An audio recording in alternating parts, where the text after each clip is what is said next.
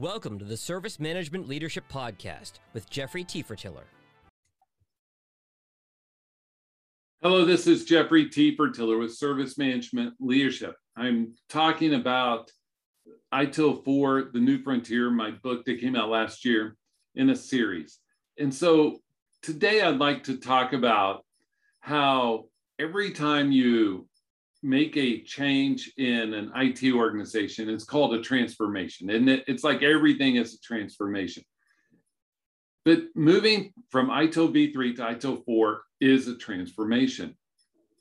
And it needs to be given those types of resources to be able to be successful. We can't assume that people who have full-time jobs can add this on top.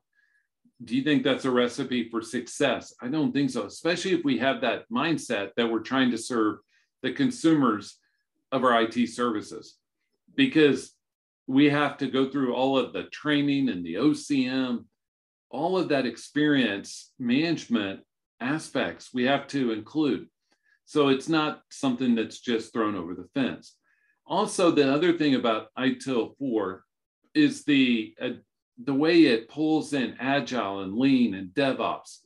And it should be able to be used for RPA or CI/CD and be able to be adapted in those ways, where the earlier ITIL versions may not have been so easy. And so it's adaptable to new technologies. It is a transformation in and of itself, but it's an enabler of other transformations. It's not like we're putting in a new ERP system transformation. We're putting in a capability to help accelerate our other transformations. I ask that you see it through that lens.